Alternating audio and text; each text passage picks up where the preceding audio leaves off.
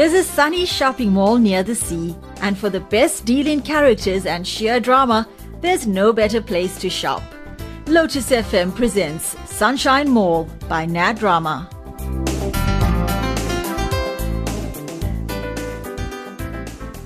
What did the previous malls do?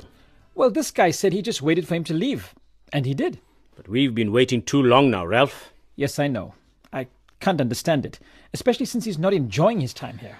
I think you need to report him to the board, Ralph. I've done that too. Oh, and? They're looking into it and will get back to me. Oh, is that a fob-off or will they really do something? Well, they will have to do something officially. I sent my complaint in writing. I just hope they are thorough and fair. But you know, if a mall manager complains, they should take it seriously. They should ask the guy to leave. Yes, but they have to follow fair procedure and get his side of the story as well.